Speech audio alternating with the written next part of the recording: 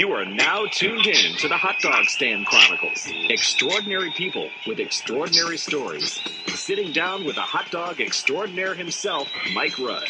Now, on to the Chronicle. Let's go on an amazing journey around the United States of America with a couple from Kansas City who are visiting in 1 year what Ken Burns has called America's Best Idea. Hey everybody, I'm your host, Marketing Fun with Mike, aka Mike Rudd, and these are the Hot Dog Stand Chronicles, which are real interviews with real hot dog extraordinaires. They have one goal, to tell their story and to hopefully inspire you and give you ideas to set out with finding your own hot dog stand, aka passion or calling in your career and your life. And then from there, I hope that you launch your own project that you believe in. If you like this podcast and want to join my fun community, make sure you head over to my website, marketingfunwithmike.com. Sign up for my newsletter. You'll get a free PDF of my ebook that will give you 10 action steps to start the process of finding that passion project and building it. And what else can I do for you? Well, I'm going to help you live the life you want and deserve, everybody. I want to give you the resources to do this and help you or your company launch a movement for their business. So I have a special treat for you today. Don and Shelly Hafner are partway through a great journey around the United States of America. They are visiting all 59 national parks in 59 weeks. For those of you who don't know this, I'm an avid hiker, love being in the outdoors, camping, and I honestly cannot think of a better way to spend 59 weeks than doing what they're doing. So Don, welcome to the show, my friend. How are you? And more important, currently, where are you? Hi, Mike. I'm doing well. Thanks so much for having us on your podcast. We have really been looking forward to this. And right now we are in Moab, Utah with designs on Arches National Park and Canyonlands National Park over the next week or so. Wonderful. Beautiful areas. Let's start off with your story. How did the decision to visit all 59 national parks in 59 weeks, just about 1 year, come about? Well, I wish it had a more profound beginning than it really did, but it doesn't. You know, my wife and I are very passionate about the national parks and the outdoors, and she especially has a passion for photography. So those really are the driving forces behind it. But a year ago last May, we saw a television commercial. And it was this guy, and he had his son, and he had his father, and they were on a quest to see all the national parks. And they were driving around an Airstream. And we kind of looked at each other and said, man, we'd like to do that. And then a few months later, we visited South Dakota, which is a place that we used to live in. And that rekindled really the love that we had for the outdoors in those areas. And one thing led to another, and we thought, if we can take a year off work, we can go see all of them. And that really is how it all happened. And so when we made the decision and began to open social media sites and a website, I knew that it was something that we were going to do. That's great. Yeah, that's it. That's how it happened. A lot of people have thoughts like that every single day, I think, whether it be national parks or all sorts of different stuff. And the one thing I always tell people, don't let them sit on the sidelines. Just, not everything's going to work out perfectly, but just go out and do it. No, I agree. And it's, Mike, I can't say that there weren't bumps along the road, and we seriously considered not doing it a couple of times, but we pressed on, and I knew that when we left on March 24th that we were going to stay the course and do it, and we have just been having a fantastic time and have met some really great people, such as yourself, along the way. Well, so it's been fantastic. It's great. Exceeded our expectations. That is great, and I think that's what it's all about. It's not just the nature of it, but the people you get to meet along the way. How many have you guys done now so far, as of today? As of today, Arches National Park is number 42. We plan on being back home for the holidays, get back about November 15th, and we'll finish this fall swing with 48 national parks. That's great. Okay, so that is a serious undertaking, especially in the time frame that you guys are doing it. What's one thing you learned about our country or the national park system planning this journey out that maybe you didn't know or that you found very interesting, I guess? Well, we've learned so much, and one of the most interesting things that I really wasn't prepared for is how passionate people are about their local park and also their local area. I found really pretty funny the debates that the East Coast people have with the West Coast people. Our parks are better. No, our parks are better. That goes on constantly.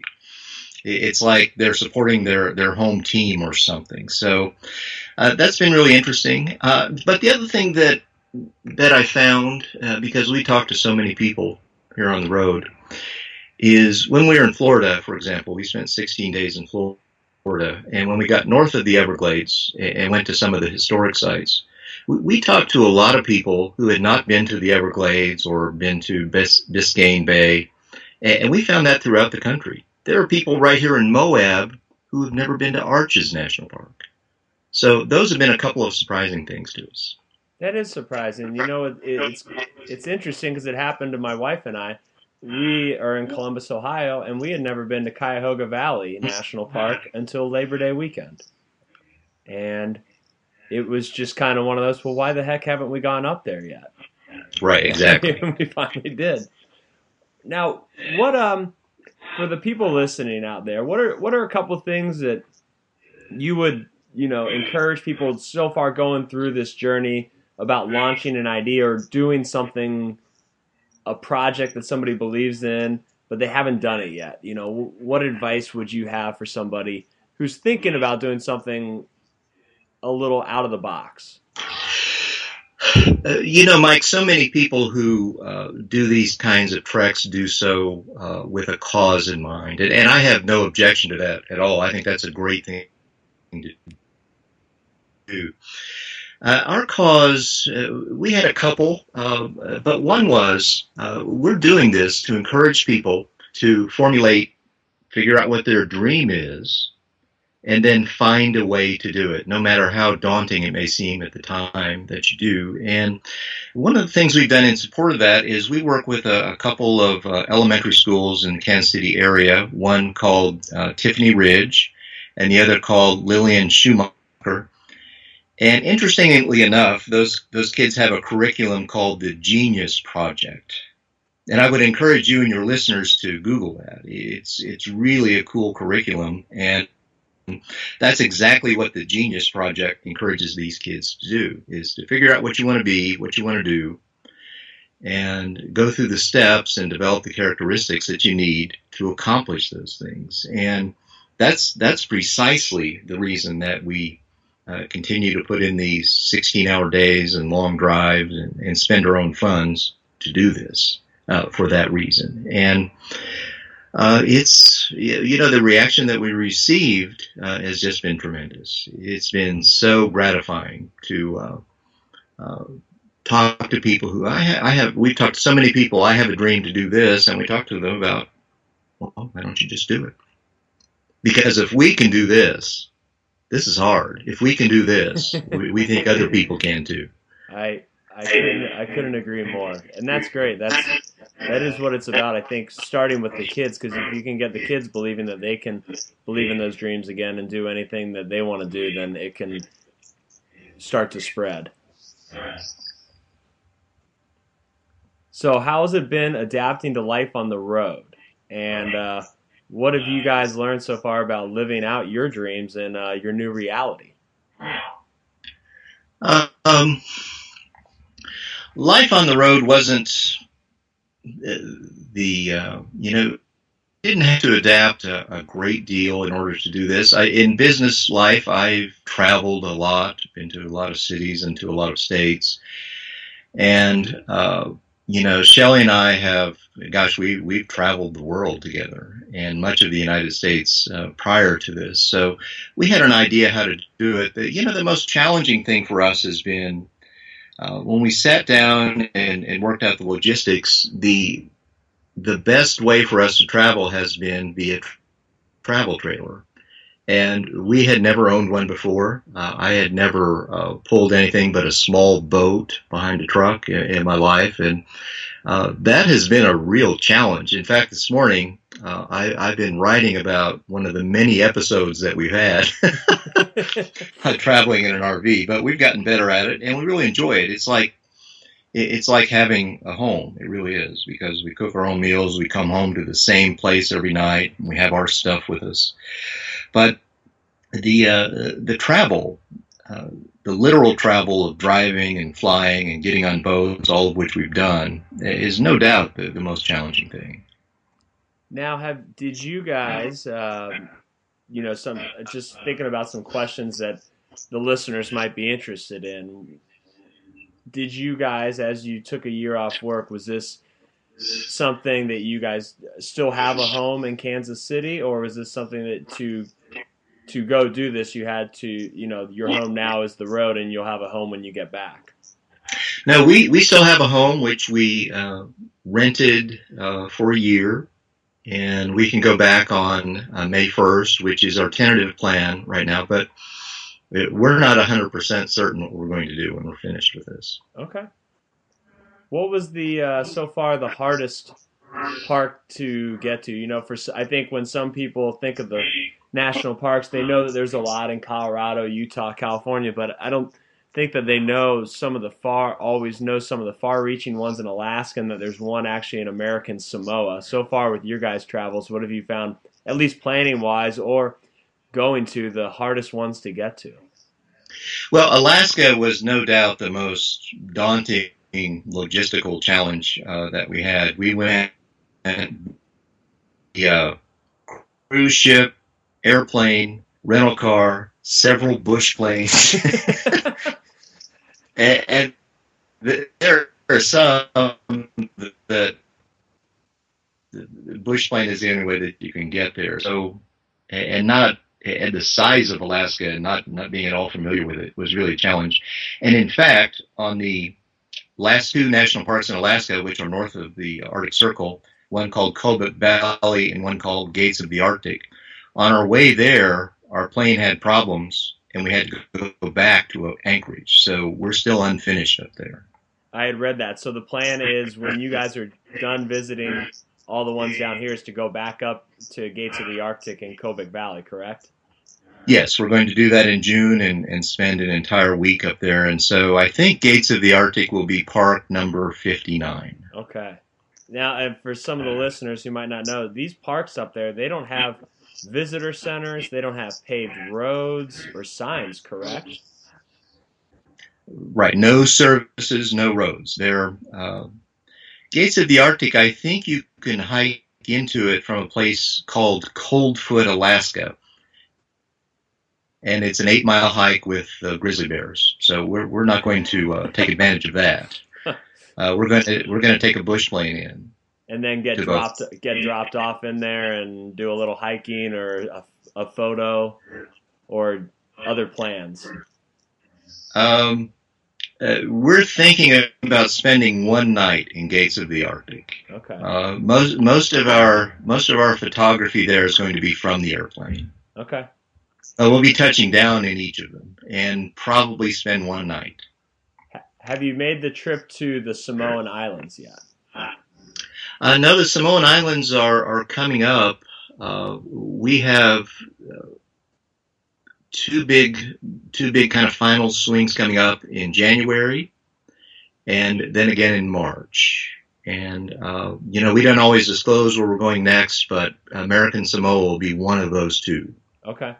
Along with some time in Hawaii, in California. We still have 3 parks in California we have to go to. Okay. Yes, I forgot you are trying to, and I love the idea of to intrigue readers to come back more, not knowing where you're going to go next. One thing about the American Samoa, folks, is it's about a 5 to 6 hour plane ride from Honolulu, Hawaii, just to give you an idea of where it's located.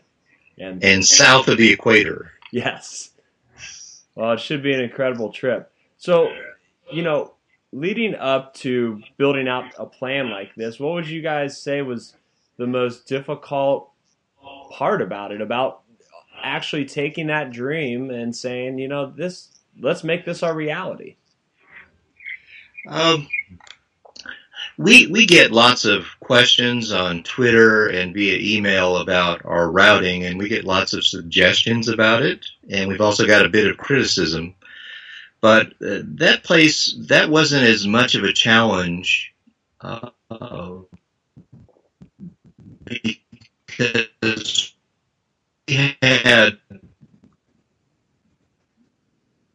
we had one guiding principle for our routing. And, we didn't go to Death Valley this August, and we aren't going to Alaska in January. The most challenging thing, really, we had been to 16 of the 59 national parks prior to this. The most challenging thing was we didn't want to pop into a park, stamp our book, and leave. But we couldn't, we have a budget, and we can't stay at places for as long as we'd like. So the most challenging thing was staying the right amount of time. There are some parks that you can see in a day, the cave parks, for example.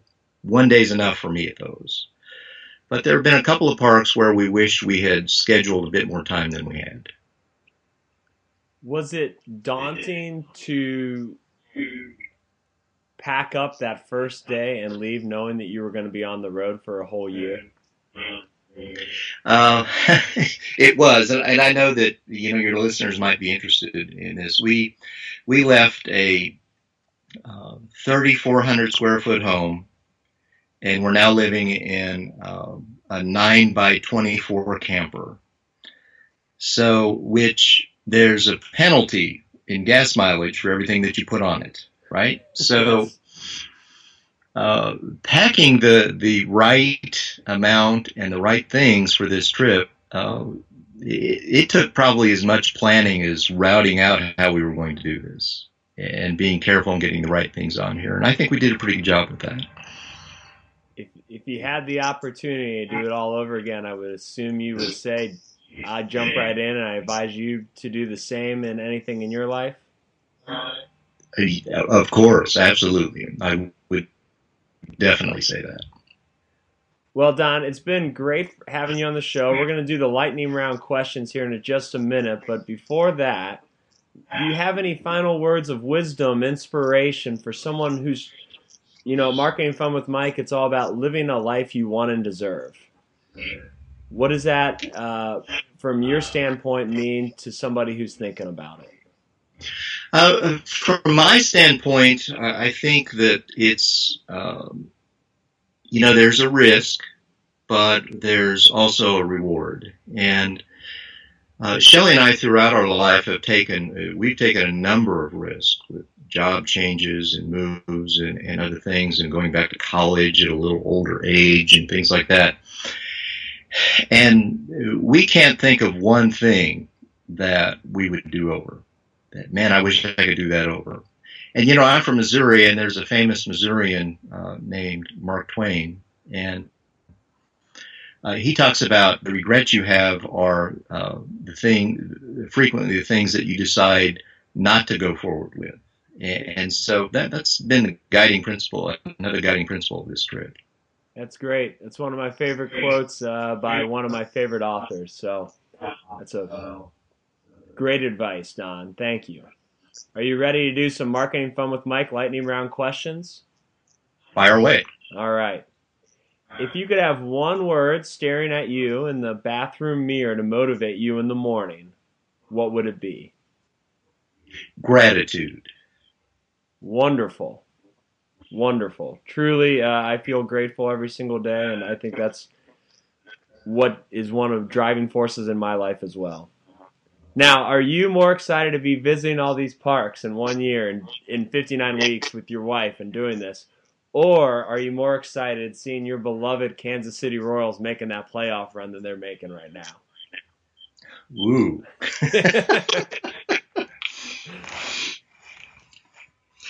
You know, we have TVs in our camper, but we don't watch them. But both Shelley and I have been riveted and planned our days around these baseball games. It has been so much fun. And the banter on Twitter between fans of the Cardinals and some of the other teams has been awesome. So, you know, I'm a lifelong Royals fan, and I'm so grateful that the 29-year drought is over. And, you know, if I have to make up a little time in the national parks to watch these games, I'll do it. You know, it was one thing to end that drought, and then for them to start doing what they're doing after that drought's over is just incredible. So I wish you guys luck in the World Series. What park has surprised you the most in its beauty so far that maybe you didn't quite expect? You know, the park that surprised us the most was the one in South Carolina called Congaree. There, and it really is just a swamp. But there are lots of blogs out there that rank the national parks, and Congaree is frequently listed as number 59, but we didn't see it that day. The day that we were there, the lighting was such and the temperature was such that we had a great time hiking it, and we think we got some of the best photographs of our trip there. So, you know, one message is don't sell these parks short, and don't necessarily listen to the experts when making your plans, because we really enjoyed that place. That's great advice, both for the parks and really anything you do, I think, in life. You don't have to always know the experts, and don't sell anything short until you go experience it for yourself. Yes. What park have you guys? I'm always infatuated and so inspired by the stories behind the parks. We just went to Yosemite. John Muir and Teddy Roosevelt's stories out there. What park have you guys felt has the coolest story behind it? The people who helped make it, or the way it was built, whatever it may be. Well, don't forget Lincoln had a hand in Yosemite too. Yes. Yes. So there are some pretty important players in the creation of that park. I think that we have a lot of love in the story for Theodore Roosevelt in North Dakota. And, you know, Theodore Roosevelt is near and dear to our hearts because of his conservationist principles, but he also owned a ranch there. And the story of how he wanted to preserve that area, and it's such a beautiful place, and the insight that he had to understand how important it was that that should be preserved. We think that's really a great story, and so many of the things that he did there, including arresting some guys who rustled some of his cattle, and the memorabilia that they have there. They have, in their museum, they have one of the shirts that he wore during an assassination attempt. Wow. Where he was shot, and you could see the bullet hole and still some faint blood stain on the shirt. So we think that the creation of that park is really a good story. That's great. Ted, you know, as the more I've gotten into these parks, the more deep-bound respect I've had for President Roosevelt.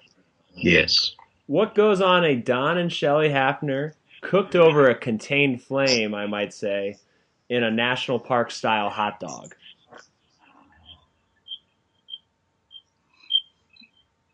Well, you know, we just had that the other day. and it had pepper jack cheese, canned chili, camp style, with mustard if so desired. And it was really good, and makes for a great meal after a long day out in the parks and hiking, and when you're ready to go to bed, because it's quick and easy. I like it. Don, thanks again for coming on to the show. How can people best keep in touch with you to see your journey so far and all that's going to be coming in the next couple of months? Well, we We have a blog which I'm working on as we speak, and we have guest bloggers who come on there, and it's really easy. It's 59nationalparks.com. And on Twitter and Instagram, we're at 59 National Parks. So we're easy to connect with, and we post. We feel pretty good about our Instagram account. We post a photo a day there from the national parks and describe what we have seen. And that's a good place to start and connect. And Twitter's different. It's much more casual. I do a lot of banter and post things there. So if they're interested, look at those places, and they can find out a lot about us and what we're doing. Great. Well, keep it up. I'm excited to see the rest of the journey in the parks you're visiting, and keep encouraging everyone to launch their own Dream and Genius projects. Thanks for having us. It was fantastic. Well, everybody, until the next edition of the Hot Dog Stand Chronicles, thank you so much for listening and being part of our crew here. Check out 59nationalparks.com today. This is the hot dog extraordinaire Mike Rudd and Don Hafner signing off. Carpe diem, everybody. You were just listening to the Hot Dog Stand Chronicles. Until next time, the hot dog extraordinaire has signed off. Thanks for tuning in.